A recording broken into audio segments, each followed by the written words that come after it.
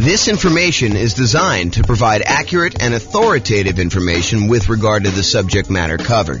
It is offered with the understanding that the presenters are not engaged in rendering legal, accounting, or other professional services. If legal advice or other expert advice is required, the services of a competent professional should be sought. Welcome to the Palmdale Real Estate Investing and Real Estate Financial Planning Podcast. Learn all about investing in real estate in Palmdale, California, with a combination of real estate financial planning and modeling with numbers specific to Palmdale, plus syndicated, more generalized recordings of live and pre-recorded real estate investing classes, not all of them specific to Palmdale.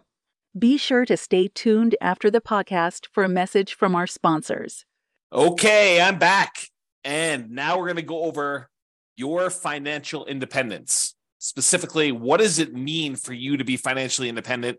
And we want to look at this more than just sort of like generic concepts. We really want to dig into this a little bit. And then specifically what we'll do once you kind of get a gauge of what it means for you to be financially independent is, does buying this property, because remember, this is coaching for you to be able to buy a property in the next 90 days that moves you toward being more financially independent, toward your goal of financial independence while prices are high, interest rates are high, and rents are lagging. So does buying this property move you closer to financial independence? We need to look at what financial independence is mathematically for you. So let's define it so that we can answer this question. So this is financial independence. And I like to think of financial independence as having 5 parts. And if you want to simplify it even more, it's really 3 parts. And then one of them is really 3 things. Okay. So if you want to think about it that way. So what it is number one, because we're talking primarily about real estate and rental real estate, it is the net positive cash flow from rental properties. That means you take all the income from your rental properties, the rent and any other income you might have, minus all of your expenses, including vacancy, principal and interest on the loan, taxes, insurance, private mortgage insurance if you've got PMI, maintenance, management, all of the expenses on the property get subtracted out. And whatever is left over net after all of that is what your income is that counts toward you being financially independent. Okay. So that's net positive cash flow from rental properties. The second thing is any invested assets you have, not counting the real estate. We do not count the equity in the real estate twice. That already got counted when you had the net positive cash flow from rental properties. So any other invested assets you have, things that you have invested in things like stocks or bonds, or if you're doing hard money loans where you are the person lending the money, that is another asset that we consider to be invested assets. Things like that. You have invested assets times whatever your defined safe withdrawal rate is. So if you believe in the 4% rule, which is a rule that was kind of made famous by the Trinity study, where they talk about what percentage of the amount of assets you have invested in stocks and bonds could you, in quote, safely withdraw from your portfolio and not likely run out of money. So what's the amount you could safely withdraw? It's a safe withdrawal rate. So some people will use 4%, some people will use 3%, some people use 5%. It's whatever you feel comfortable with. As far as that number goes. But that's the number 2 source of money for financial independence. So all other invested assets like stocks, bonds, or loans you have as a lender times your yearly safe withdrawal rate, that's number 2. Then the other 3 are all different sources of passive income. And they are, number 1, Social Security. So any Social Security that you're receiving. Any annuities, if you went and you bought an annuity is money you give to an insurance company that they pay out. This is the layman's term, by the way, layman's definition. So any money you invest with an insurance company, you usually buy a lump sum amount, and then they pay you out a certain amount each year or each month based on how much you invested with them. And usually it's for your lifetime or you and your spouse's lifetime or something complex like that. I'm not going to go into a ton of details, but that's number 2 source of passive income, annuities. And number 3 is pensions. So all 5 again, net positive cash flow from rental properties, any invested assets you have times your safe withdrawal rate, and then the 3 sources of passive income, Social Security, annuities, or pensions. The sum of all of those must exceed your expenses in order for you to be financially independent. So if you think about it, you say to yourself, okay, I'm living on $2,000 a month, $5,000 a month, $10,000 a month, $100,000 a month, whatever your expenses are for you to kind of support yourself in whatever lifestyle you've defined for yourself when you are financially independent, when you no longer have to work. If all of the sources of income, net positive cash flow, invested assets times safe withdrawal rate, all three sources of passive income, when that exceeds the amount of money you need to live on, then you are considered financially independent. Okay, so now that we know that, what we have to think about is, what does that look like for us when we are retired, when we are financially independent, we stop working?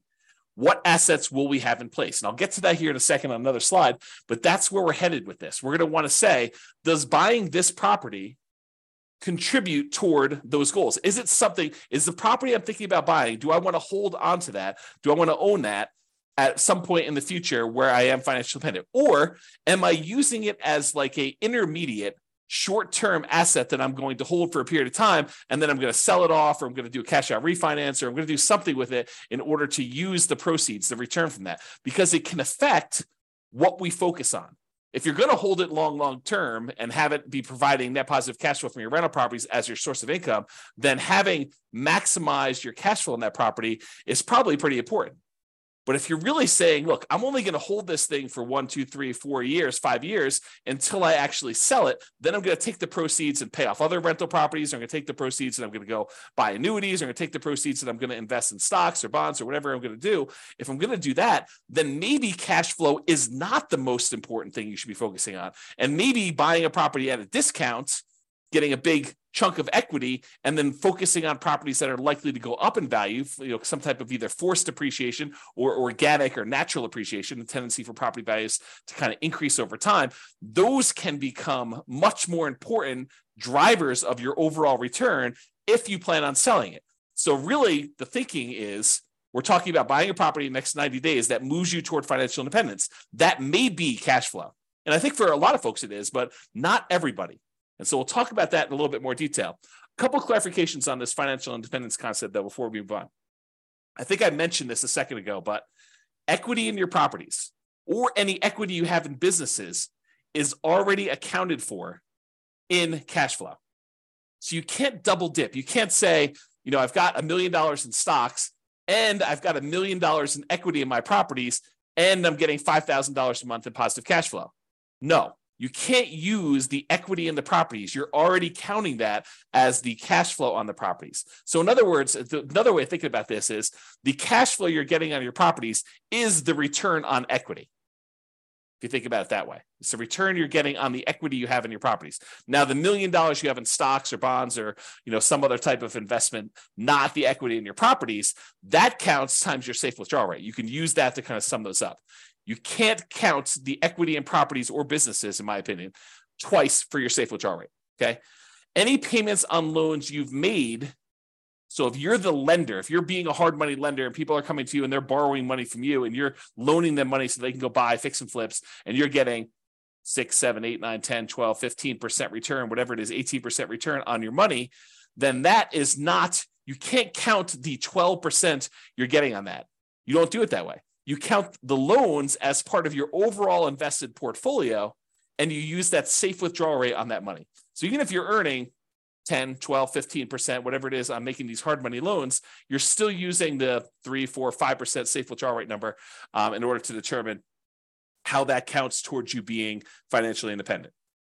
And then the last kind of comment I have in here for clarification is dividends are also part of your invested assets. So like you can count those separately or in addition. That already counts as part of your overall return you're earning on that money in stock market or bonds, or, if you're not getting really dividends on bonds, you're probably getting interest payments, but you get the idea. Okay. So those are some clarifications on that. Okay. So now that we've kind of talked about what the definition of financial independence is, I'm going to step back and we're going to talk about two different kind of parallel paths. One is what I call phases of financial independence. It kind of tells you what phase you're in on your journey to becoming fully financially independent. And then I have stages. And the stages I borrowed from, I think it's, what is the name of the website? I have it linked up here. I'll tell you what it is in a second. The phases of financial independence, though, is sort of like my concept. The other ones are ones we got from the internet, and I'll show you where those are. I think it's Wallet Burst, if I'm not mistaken. So, okay, so phases of financial independence. financial independence phase one. This is when you're working toward having the absolute minimum you need to consider yourself financially independent. If you say to yourself, okay, if everything got really, really ugly and I had to quit my job because I just couldn't stand it anymore, or I lost my job, how much would I need in order to live at the bare minimum level? This is sort of like, you're not doing all the vacations you want to do. This is sort of like, just barely getting by with how much you need for food and clothing and insurance and taxes and all the other stuff you need, but just the bare minimum to kind of scrape by. That's minimal financial independence, what I might call the minimum target monthly income in retirement. That's sort of the way I think about it. It's like, how much at a minimum would you need monthly in order to live your kind of just scrape by? What some people might call like lean financial independence, retire early. So phase one is when you're working toward having enough money where you would be financially independent with a minimum amount. So you're not there yet in phase one. You're working toward that. Phase two is you've achieved enough to have the minimum. So you've successfully achieved the minimum target monthly income in retirement, enough assets between rent on, the net positive cash flow on all your rental properties and any invested assets, have safe withdrawal rate, or any of the passive income sources, Social Security, pensions, or annuities. The sum of all of those meets your minimum threshold. That's the point where you get to where you're like, okay, I could take a sigh of relief. And if something really bad happened, I have enough to kind of scrape by. Then you're in phase two. In phase two, you have the minimum amount, but you're working toward the ideal amount where you are comfortable with your financial independence. This is more like you have your ideal monthly income. You're able to do the traveling you want to do. You're able to, have the things you want to have and kind of go out to eat a few times or whatever it is that means, the ideal means to you. So you're working toward ideal. You've achieved minimum. You're working toward ideal. That's phase two. Phase three is you've met your ideal number. You've achieved the ideal number where you have enough coming in, where you are very comfortable. Some people might call that fat fire, where you're very, very comfortable and you'd have that, but you're working toward having a margin of safety for your ideal lifestyle. Because if the stock market declined or real estate values and rents went down or expenses on the properties went up or vacancy went way up because you have another pandemic or something like that, you could actually dip below your ideal and not quite have enough. So in phase three, you've achieved your ideal, but we're working toward you having a margin of safety such that if the market goes against you, you don't have to retrench your lifestyle. You don't have to reduce your lifestyle. And then phase four is you have greater than 2 times your ideal target monthly income in retirement, making your ideal lifestyle resilient and safe and continuing to work toward leaving a legacy. In my opinion, and you can do whatever you want with your money, but in my opinion, you want to get to the point where you have 2 times your ideal. And then after that, you can give away anything you want above that. But 2 times sets you up so that you are resilient and safe in case something happens and the market goes against you, where you can still maintain your existing ideal lifestyle. Okay. So those are the phases. Phase one, you're working toward your minimum. Phase two, you've achieved your minimum. You're working towards your ideal. Phase three, you've actually achieved your ideal, but you're working toward becoming safe. And phase four, where you're working on leaving a legacy because you have 2 times your ideal coming in. Okay, so those are the phases of financial independence. You might hear me talk about those. So I wanted to go over them so that you kind of understand where we're coming from with those concepts. Now, so Wallet Burst has their own kind of stages of financial independence, and you kind of will see these written around the internet. I don't know if they came up with this, but they did a really nice visual. And so I'll show you what it is. So these are the sort of like the stages or the milestones on your financial independence journey. So a lot of folks, they start off with negative net worth. They have more debts than they have assets. They've got student loans, or they have negative equity in their property, or whatever it is that they have there. They start off with negative net worth. So that's sort of the baseline stage. Eventually, you get back to 0 net worth. So that's an achievement from having negative net worth, where your liabilities are worth more than your assets, is where you have negative net worth. 0 is where your assets and your liabilities are at least even, and And that's kind of where you are. Some people will not have negative net worth. They'll kind of not fall into the trap of having, student loans or whatever it is coming out of college, and they'll start with zero net worth. So zero net worth is where you're break even. Then the next stage is where they have saved up an emergency fund. So not only do you have a zero net worth, but now you have a little bit of money set aside, whether that's $1,000 or $5,000 or $10,000 or 6 months. It's whatever you decide your emergency fund is, but that's the next stage in this milestone on your financial independence journey. After that, you have Coast Fire. Coast Fire is where you have enough money set aside that if you didn't add another penny at all, you would be able to retire at whatever your ideal age is, whether that's 55, 65, whatever your number is, okay?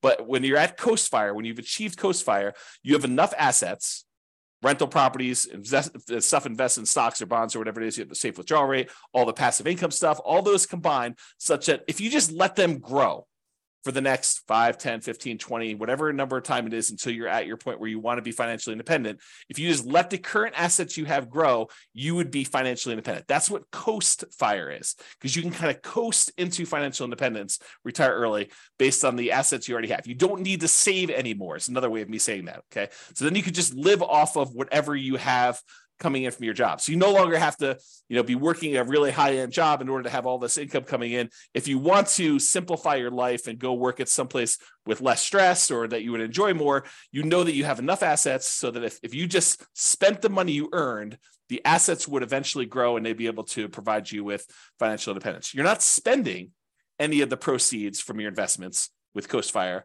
but if you just left them alone, they would eventually grow and lead you to financial independence. That's Coast Fire. Barista Fire is where you have some assets, and combined with the amount of money you're getting from some of your investments, you can supplement it with a part-time job or a job that you really love doing that's not really a high income earning job, or maybe it is high income, it doesn't matter, but you're doing some work and you have some assets, some of your financial independence assets that are throwing off some money, and you're living on some of those. So it's a combination of you're living on some of the investments and you're getting some from your job. That's Barista Fire. It's like you work at Starbucks part-time for health insurance and to get 20 hours a week or whatever it is you want to do there, as an example. Okay, so that's Barista Fire. Lean Fire is where you have enough that you could live that minimum target monthly income and retirement number, that minimum number. So you're able to just scrape by. You have enough assets where you don't even need to work as a barista anymore. You could sort of get by. Then regular Fire, sort of a arbitrary definition, but you're able to live and be financially independent there, versus Fat Fire, where you have more than enough where you can live your ideal lifestyle. So that's sort of the stages of financial independence or milestones on your financial independence journey. And in case you're wondering how the phases versus stages kind of overlap, phase 1, remember that's the one where we're working toward you becoming, you having your minimal target monthly income in retirement.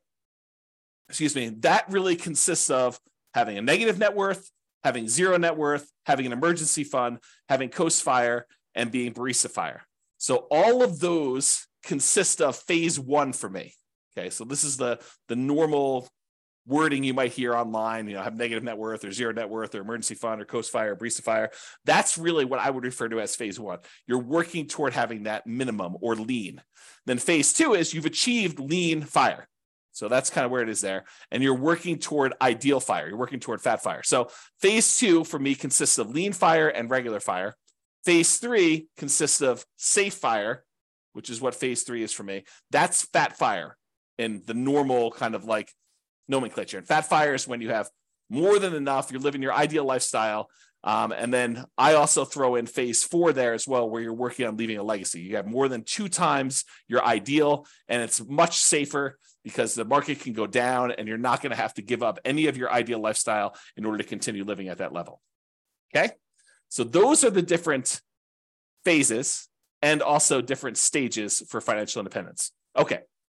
So earlier, I talked about this idea of the financial independence budget. You want to know, I think you want to know 3 things. Okay. I think you want to know what your budget looks like now, what your expenses to live now are, and what your ability to save is now, what your financial independence budget looks like when you have just enough, that minimum target monthly income retirement in order to just scrape by.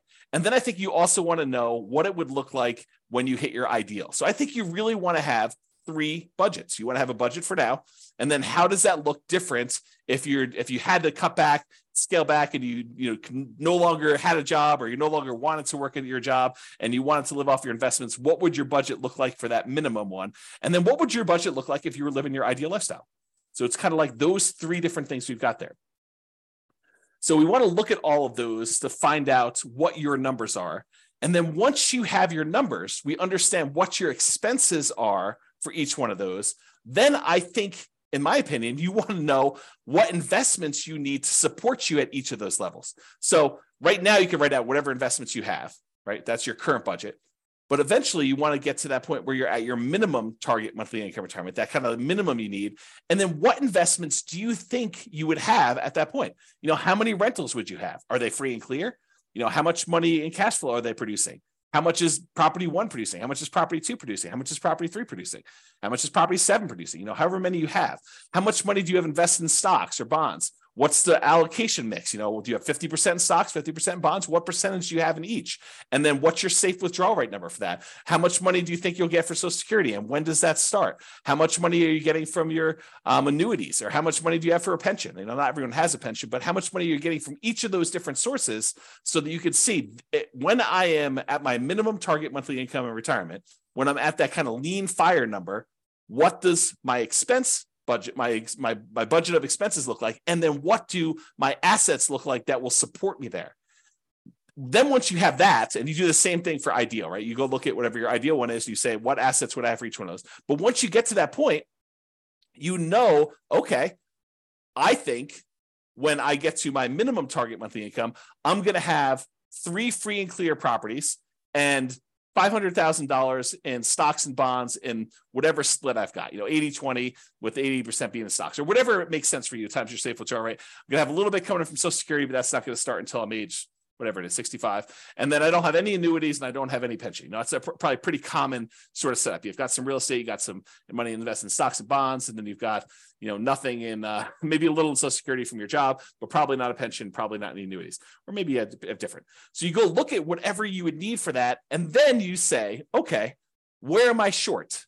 Right now I've got 2 rental properties, or I've got 6, but their cash flow is really poor. It's $100 or $200 a month when I really need to have $3,000 a month produced by these things. So I need to get to the point where I've got 6 now, but I need 3 and free and clear. And so the plan will be, which ones are you keeping, or are you going to sell all 6 and buy 3 new ones? You need to know, which ones are the ones that I'm going to pay off, and which ones am I using as sort of like rocket boosters to get me to the point where I could take the money, the proceeds from the ones that I've gained some equity in because the property value has gone up and I paid down the loan. I'm going to take that, pay all the expenses on selling it, take that money and pay off the ones that I have there in order to get to the point where it's my minimum target monthly income or my ideal. So really what you're looking to do is you're looking to determine what's your budget now, what's your budget when you're at that minimum target monthly income or lean fire, what's that budget when you're at your ideal target monthly income in retirement or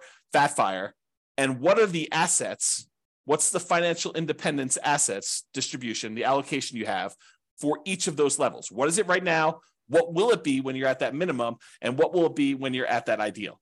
And you want to plan for that.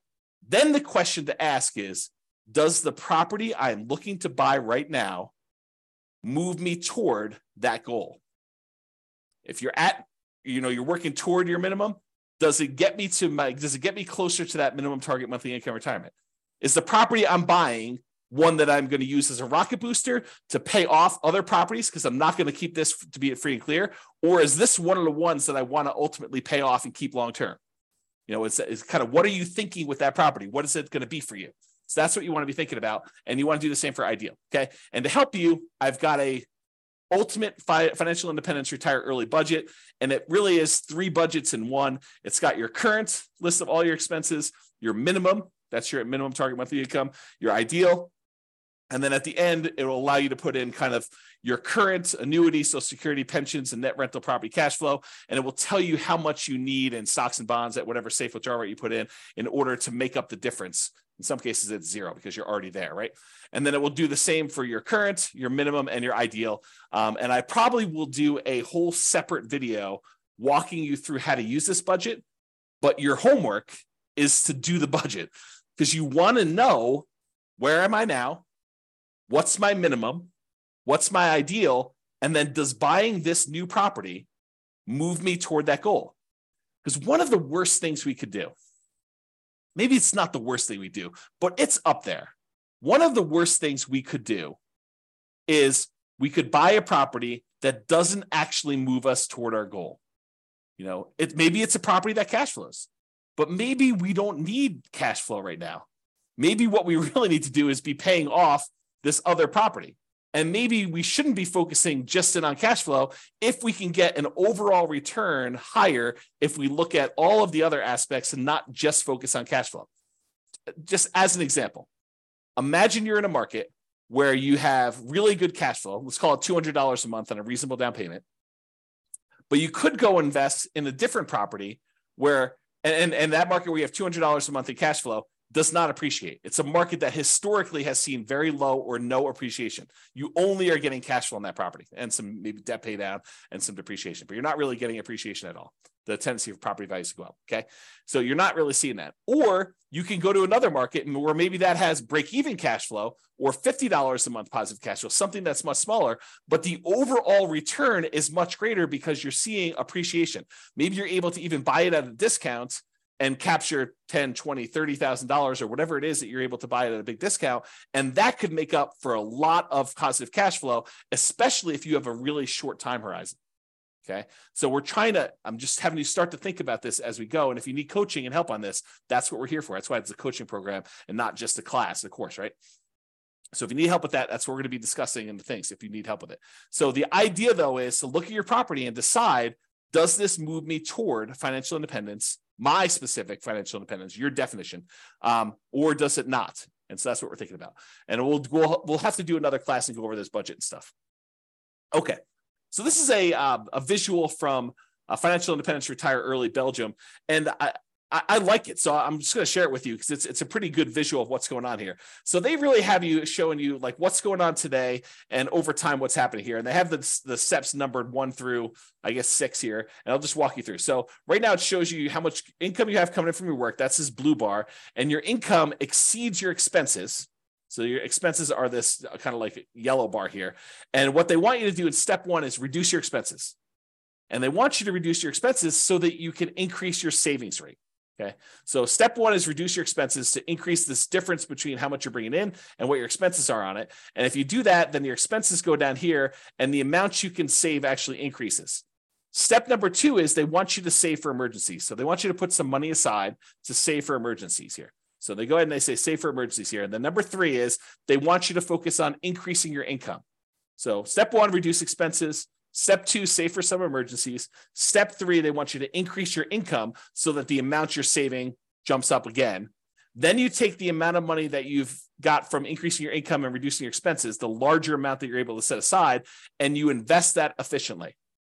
That's step 4. Okay, so they're telling you invest that.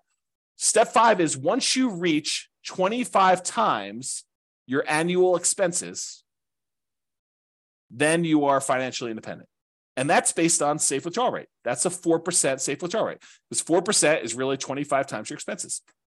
So, if your expenses are, $20,000 a year, then you only need to save, if my math is right, what is that? 800,000? If you have $1 million, that's $40,000 a year. Okay. So, once you kind of reach your expenses there, 40,000 times 25, that's going to be $1 million. Okay, so that's kind of what you need to do in order to hit that number. If you're financially independent, once you reach that, then you can live from your investment returns. There's no need to work anymore because their portfolio income now exceeds or matches the amount of expenses you have there. Okay, so that's what it's showing you visually, which I think is a good visual. Now realize, some of this stuff we might do with real estate, right? We may not be investing efficiently in stocks or something like that. And the 25 times, because we're not using the safe withdrawal rate, the numbers are going to be different. So you got to take into account the net cash flow on all of our rental properties after all expenses. plus any money we have invested times that safe withdrawal rate, plus all three other sources of those passive income, the Social Security, the annuities, and the pension. And then the combination of all of those combined, if those exceed your expenses, then you're financially independent, according to my definition. Okay? All right. So we've talked about this idea, but I'll go over this slide just to make sure I didn't miss anything. So does buying this property, the one you're considering buying as part of the coaching program, move you closer to financial independence? Remember, what is financial independence mathematically for you? It's how much are you going to have in passive income, Social Security, pensions, annuities. You want to know that number. How much you're going to have in cash flow from your rental properties. You want to know how many properties you have. Are they free and clear? What approximately are the cash flows going to be at that point? You want to do your deal analysis and look out 2, 3, 4 years and see where you think you're going to be at that minimum number. Add them all up, make sure, double check it, or you could use the Real Estate Financial Planner software to do that modeling. So you add up the passive income, Social Security, pensions, annuities, the cash flow from rental properties, and any of those invested assets times your safe withdrawal rate. You sum all of those up and you find out exactly what the distribution of your assets are when you are financially independent to find out if buying this property moves you closer to fulfilling that particular vision of your future. You need to have the vision of your future. Then you need to actually make it real by doing things today that will be there for you. Okay. Sometimes that means buying a property that has great cash flow so that you can keep it long-term. Sometimes that means buying a property that has really good overall return so that you can hold on to it for a year or 2 or 3 or 4 or 5, then sell it and do pay off properties or invest in other assets or buy annuities or, sell off all your portfolio and reinvest it into one big, multifamily property or whatever your goal is to kind of be at for that. Okay. So know your outcome and your target. So you know if taking the action in front of you moves you closer or farther away from the target. But if you don't have the target, if you aren't clear on what it looks like for you, what your expenses will be when you're at your minimum or you're at your ideal, and what your asset allocation, how many properties you have and what they're paid off or not, and other invested assets, all that other stuff, then you won't know if this is moving you toward your goal or not. And then the question to ask yourself, will buying this property move you closer or farther away? And I got a typo.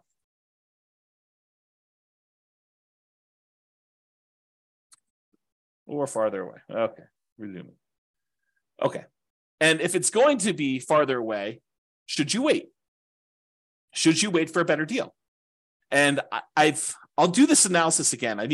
I'll do another special module probably once I get through the core 20 modules where I show you what the impact of waiting is. And I'll do the extreme waiting. I'll do the waiting of you save up money and buy properties all cash. Okay. And we'll show you what the penalty is for waiting. For most of you, it's not as bad as you think. And so waiting is not a bad thing to do. If it makes sense for you to kind of like save up a little bit more, then that's not the worst thing in the world. It doesn't penalize you as much as you might think. And I'll show you exact numbers on that. Okay. And rarely in life is something a straight line. Usually there's zigging and zagging. You may be acquiring more properties than you need with the expectation of, higher than stock market rates of return when you're investing in these properties because you're actively managing them.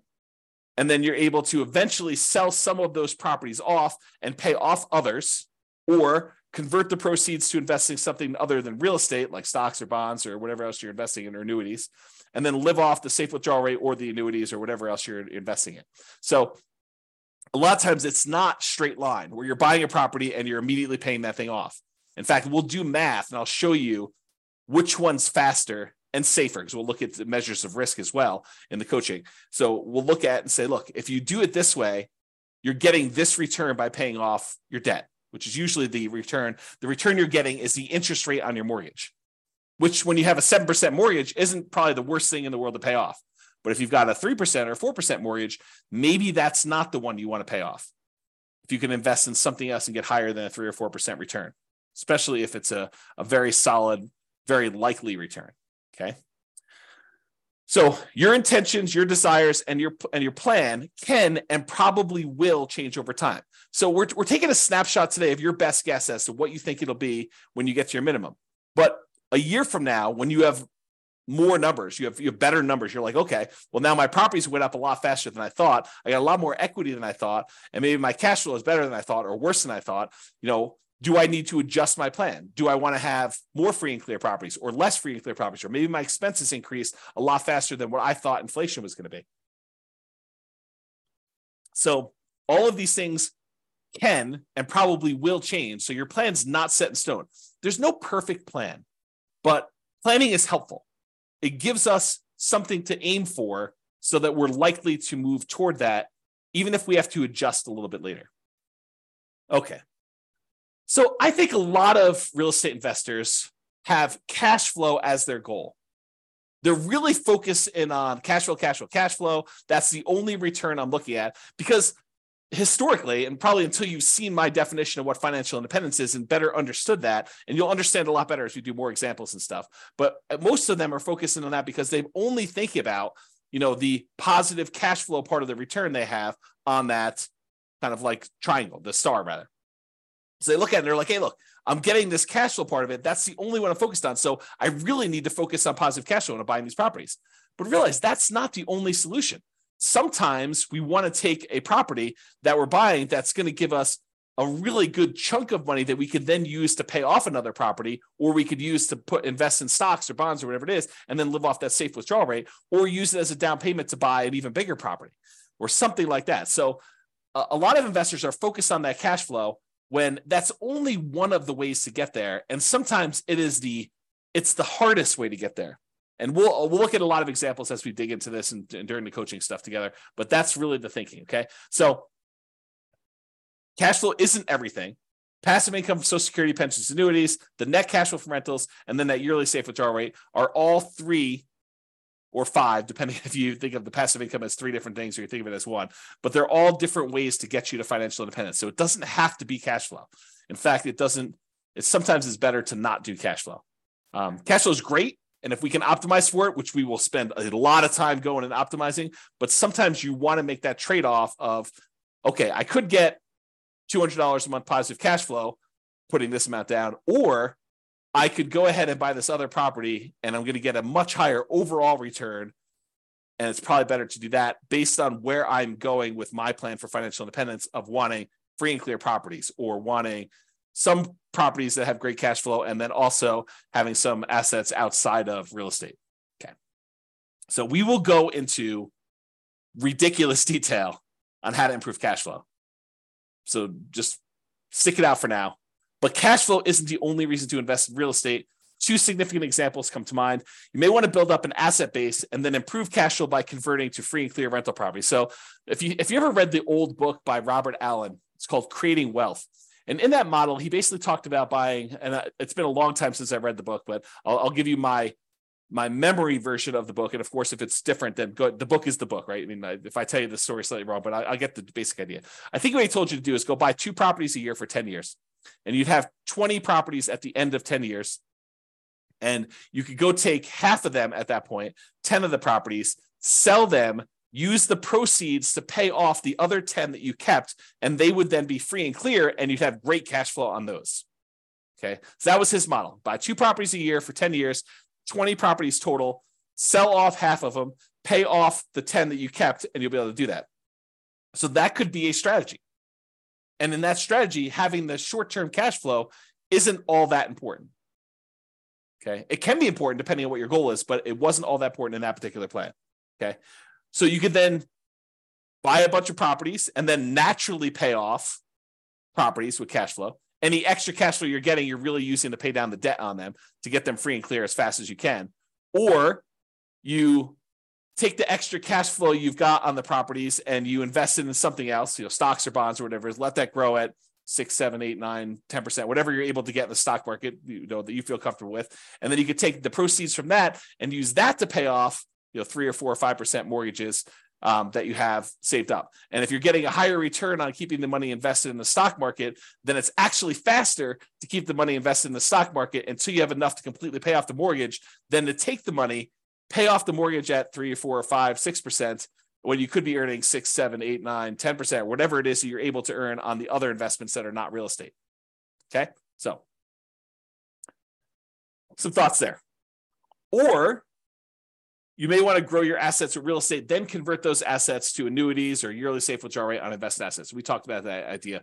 You want to go and say, okay, I'm going to buy 10 properties over the next 10 years. So I'm going to move into each one, live there for a year as a nomad, and then, put low down, 5% down, buy a property, convert that to a rental, and repeat that process until I have 10 rentals that I put 5% down on each. And then at the end of that, I'm going to take all of them and I'm going to sell them off, take the big chunk of money that I have accumulated from the property values going up and the loans being paid down and whatever little cash flow I had, if any, by doing that strategy, and take that big lump sum of money, invest it in the stock market and bonds, and live off that as a safe withdrawal rate, or take that big chunk of money and buy yourself annuities so that you have an insurance product that you have longevity with, and you're not going to run out of money by having your money invested as annuity, because that's for your life, the duration of your lifetime. Okay. All right. So let's now talk about why building up your assets and why the first $100,000 is the hardest to acquire. And then we're going to return to real estate for building up your asset base. So I'm going to kind of diverge for a second, talk about why the first $100,000 is the hardest. And we'll go into detail on that, and then we'll return to real estate. So first 100K is the hardest. So Charlie Munger, who is Warren Buffett's partner, there's a quote from Janet Lowe in Damn Right, Behind the Scenes with Berkshire Hathaway billionaire Charlie Munger. So here's the quote. Charlie Munger has said that accumulating the first $100,000 from a standing start with no seed money is the most difficult part of building wealth. So this is me commenting now. So he's basically telling you that first $100,000 that you take the time to acquire is the absolute most difficult part of building wealth. You got to do the first one.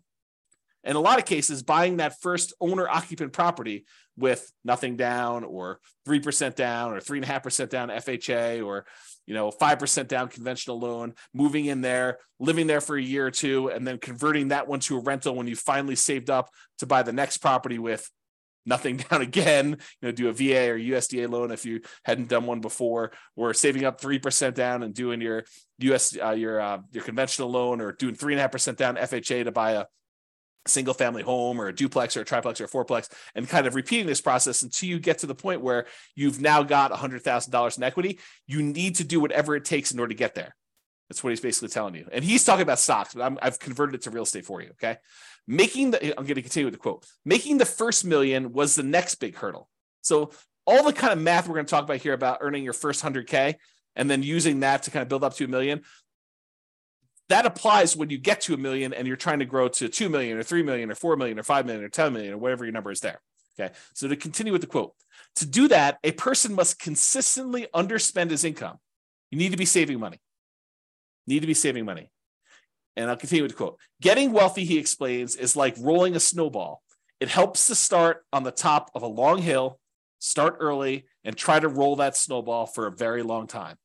The longer you have where you're investing and you've got this money working for you, the better off you're going to be. Okay. So here's another quote from Charlie Munger. Same idea though.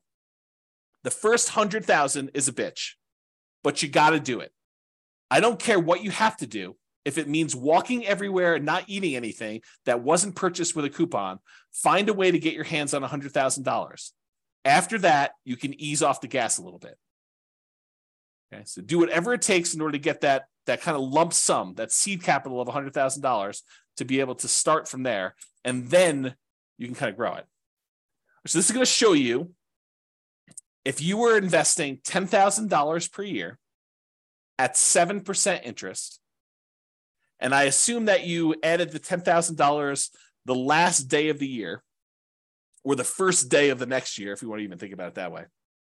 And so in year one, at the end of year one, you put $10,000 in. So you didn't earn any interest on the money in that first year. But then in year two, you earned $700, 7% on the $10,000 in interest, and you added another $10,000 at the end. Okay, so in year two, at the end, you have $20,700. In year three, you have about $32,000 and change. Year four, you have $44,000 and change. Then $57,000 next year, $71,000, $86,000, till finally 7.84 years from starting, where you're saving $10,000 a year, you've saved up your first $100,000. That's assuming a 7% return. Now, real estate typically has slightly better returns than that. And so we'll talk about what the returns are for real estate in another class, and we'll go into some detail as to how you could speed that up, especially if you're buying some properties at discounts or whatever you're doing there. We'll talk about some of those strategies. But it took you 7.84 years with you saving $10,000 a year to get to that first $100,000. So you might be a little bit discouraged, thinking to yourself, man, if it takes me 7.84 years to get to 100,000, if I have to do that 10 times in order to get to $1 million, if I want to have $1 million saved up for retirement, that's going to be like 78 years to get there. It doesn't work that way, though, because the first year is the hardest. It's the longest to do that. Saving the same $10,000 that you were saving in the first year, it only takes you 5.1 years to earn that next $100,000. So to go from $100,000 at the end of 7.84 years, it only takes you 5.1 more years in order to get to the point where you have 200,000. That's 35% faster than the first one. So this speeds up. Then, in order to do the third 100,000, to get the 300,000 total, it only takes you 3.78 years for that third one. Then it only takes you 3.01 years for the next 100,000 to get to 400K. Then it only takes you 2.5 years in order to get to 2.5 to get to 500,000. So it's getting progressively faster. You went from 7.84 years for the first 100K to 2.5 years in order to get that 400 to 500 growth. And you're investing the same amount. You're investing $10,000 a year. But the rest of it is coming from the investment growing at 7% per year. Okay. In order to get to $1 million, okay, it takes you, what is this total time here? A little bit more than about 30 years or so. But what's interesting is it took you 7.84 years in order to earn that first $100,000, but it only took you 6.37 years, or a year and a half less approximately, to earn the last 400,000. So in the time it took you to earn the first 100,000, in less time it took you to earn the last 400,000 on your way to $1 million.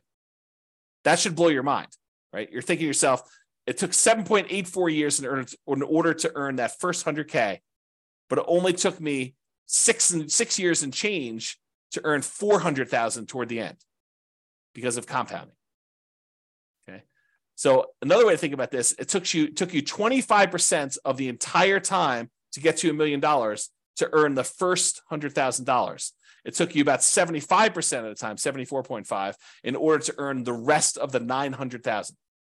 Or the second 100,000 took you 16.6% of the time. It took you a little bit less than 60% of the time to earn $800,000, which is crazy. And that's why you need to do everything you can in order to get that first 100K, which for a lot of folks, that's going to be buying an owner-occupant property with a low down payment, like 3% down conventional or 0% down VA or USDA if you're a veteran or if you're willing to live in a rural area outside of your town and commute in, put in whatever it takes in order to do that. If it means commuting to work for a year in order to be able to buy a USDA property with nothing down, and then you're eventually able to rent that property out and move to another property, that would be worthwhile.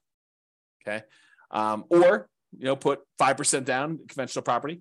If you've got that, or 3.5% down and buy a duplex or triplex or a fourplex, or buy a single family home with 3.5% down. You could do that with a 3.5% down loan program. We're going to get into financing here in next class.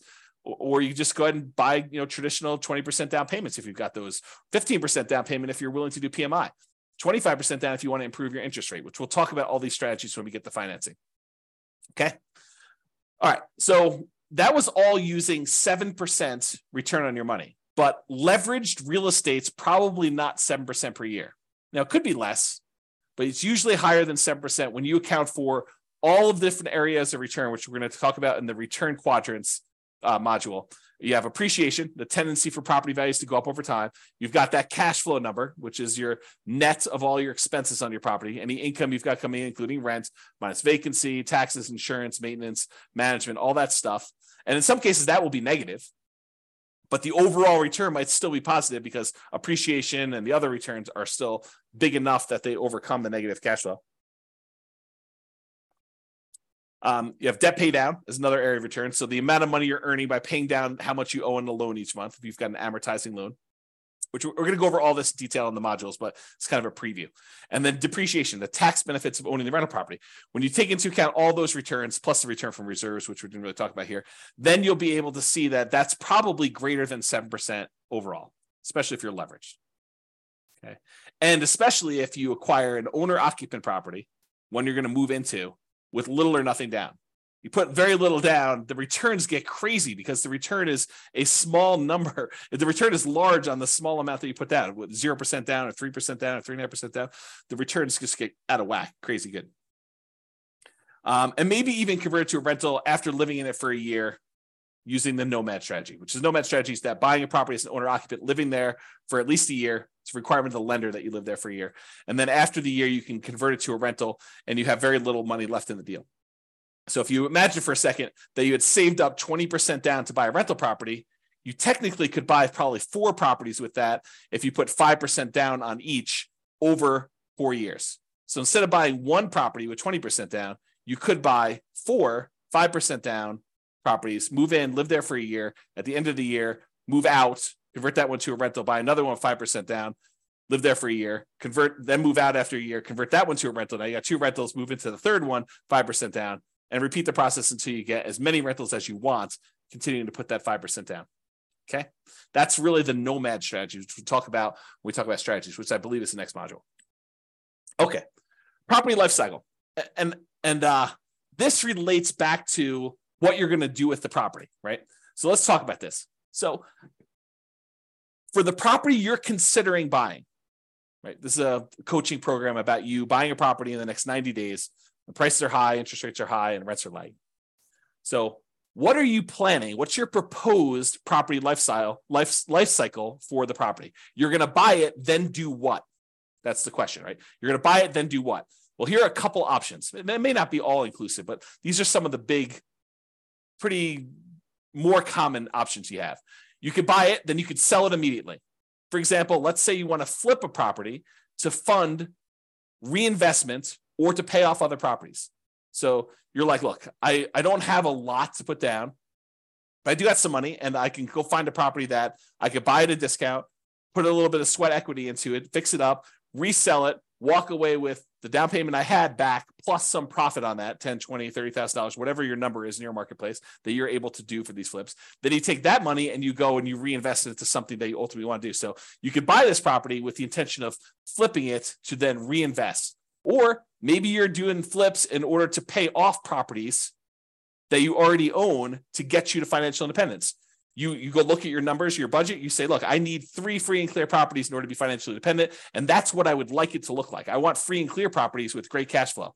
So now you're like, okay, well, if I'm going to go buy another property, maybe I buy a property that I'm going to make $10,000, $20,000, $30,000, $40,000, $50,000 by flipping it and use that money to pay off the properties you already own. Okay. So that could be what you do. Or maybe what you do is you flip properties, you keep the money that you made in profit to use on your next flip. So you have to borrow less money if you really want to, in order to do the flips, use some of your own money to be your source of funding for the flips. And then you kind of take the profits out again. And then eventually you have enough where you could pay off the entire mortgage in full. And then you do that in order to be financially independent. So you could look at it that way. So what's the proposed life cycle of the property you're buying now? Are you going to buy it, then sell it immediately? That's one option. Are you going to buy it now, then you're going to sell it within 5 years? And you're going to maybe do the same thing. You're going to fund either reinvestment by use as down payments for additional purchases, or maybe stocks or bonds, or whatever you're going to do, or pay off other properties with it. And what are you going to reinvest in? We talked about this: stocks, bonds, leverage up with real estate, use it to put another down payment and acquire additional properties with it. Maybe you want to deleverage real estate. Maybe you want to buy free and clear properties or do lower loan to value. You're like, hey, look, I'm having a hard time making properties cash flow, even with all the strategies we're talking about. Maybe it makes sense for me to, buy a property, sell it within 5 years, and then put 25% down as I acquire properties to get better cash flow, because I need that for whatever my financial independence goals are and my timeline. That's an option for you. Okay. Or if you're going to sell within 5 years, a lot of times we were doing that if you live in a property 2 out of the last 5 years, any gains you had on that property are zero. Capital gains you have on that property are zero, up to some limits. There's some limitations on that. Okay. Or maybe you're doing lease options where you're buying properties and you're immediately putting a tenant buyer in the property, and they've got a year or 2 or 3 in order to be able to buy the property from you at a pre-agreed upon price. And so maybe the strategy is you're buying these properties to get your profit out to then reinvest in other things. We'll talk about this strategy more in the future too. So another proposed property life cycle might be you buy it, then you sell to either optimize or achieve financial independence. So you buy it, and then at some point in the future, 5 years from now, 6 years from now, 10 years from now, 15 years from now, you sell all the properties that are extra that you can use the proceeds from to pay off the properties you're going to keep and have free and clear properties. So you sell when you can convert real estate into paid off free and clear properties. Or maybe you get to the point where you're like acquired a bunch of properties, and 16 years in the future, you have enough equity in your properties such that after all the expenses of sale, you can sell all of them. And whatever you net after real estate commissions, closing costs, capital gains taxes, and depreciation recapture taxes, all the taxes on that, you could take the proceeds and then you can invest that in stocks, bonds at a safe withdrawal rate. You can eliminate all of the active headaches of having to manage properties, because it might be more work for you to manage properties, even if it's a better return. And you're like, look, in retirement, I really want to be completely done. I want to unplug and I just want to put my money in stocks, bonds, or annuities, or whatever I can do. And you're going to actually sell all your real estate and convert it to there. So you can do that calculation to find out when selling them all leads to that. Okay. Or maybe you sell to de-risk when you reach financial independence. So you're like, look, I don't want to have this additional leverage risk of having real estate, so I can go ahead and sell and de-risk some when you hit financial independence. Or maybe your proposed life cycle for this particular property, your proposed property life cycle is you're going to buy it and you're going to keep it forever. You pay off the loan naturally over whatever the amortization period is, 30-year loan, you pay it off over there, and then you keep it for cash flow. Or you're going to keep it forever, you're going to invest in something else temporarily. So any proceeds you have from cash flow on this property, you're going to invest in stocks or whatever it is. And then once you have enough from investing in stocks, you're going to then pay off the loan as a lump sum. You know, that something else might be stocks, bonds, whatever it is you're doing. And maybe you want to focus on the lowest mortgage balance first, or maybe you want to focus on the highest interest rate first. It's really up to you. And we could talk about which one is faster and how to optimize that and how that affects risk when we talk about some measures of risk later on and some strategies there. Or maybe you want to pay off the loan faster with cash flow as you go. You know, that's not my favorite, and we'll talk about it why when we talk about risk and measuring risk and things of that nature. But some people would rather take, you know, I've got $200 extra in cash flow a month. I'm going to take that and I'm going to pay down my mortgage on that. So I have a lower mortgage balance and I have a lot of equity. We could talk about that and which loan you pay off first. If you decide to, if you got several properties, or you just taking the $200 you get on that property and paying off on that loan, or you taking all of the extra cash flow and dumping it onto one particular loan, whether that's the lowest balance one or the highest interest rate one. We could talk about all those different strategies in detail. But this is what you could do with the proposed life cycle of the property you're considering buying. Or maybe you keep it forever, and then eventually you do a rate and term refinance. So let's say when you bought it, you had a 7% interest rate, and now interest rates are back down to 5% or 4%. You can do a refinance where you actually change the interest rate from 7 to 5 or 4, whatever it is right then, and then you get an improved cash flow on that property.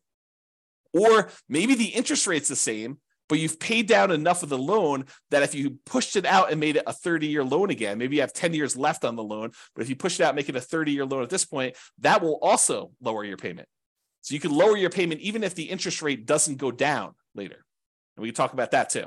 Okay. And that would improve cash flow. So you can think to yourself, okay, 11 years in the future, or 5 years in the future, or 3 years in the future, when I'm getting closer to be financially independent, there are things we can do to manipulate, to kind of optimize our portfolio in order to push us over the edge of achieving financial independence. Maybe if you just took a snapshot of where we were at that time without doing some action, it would not be financially independent. Okay.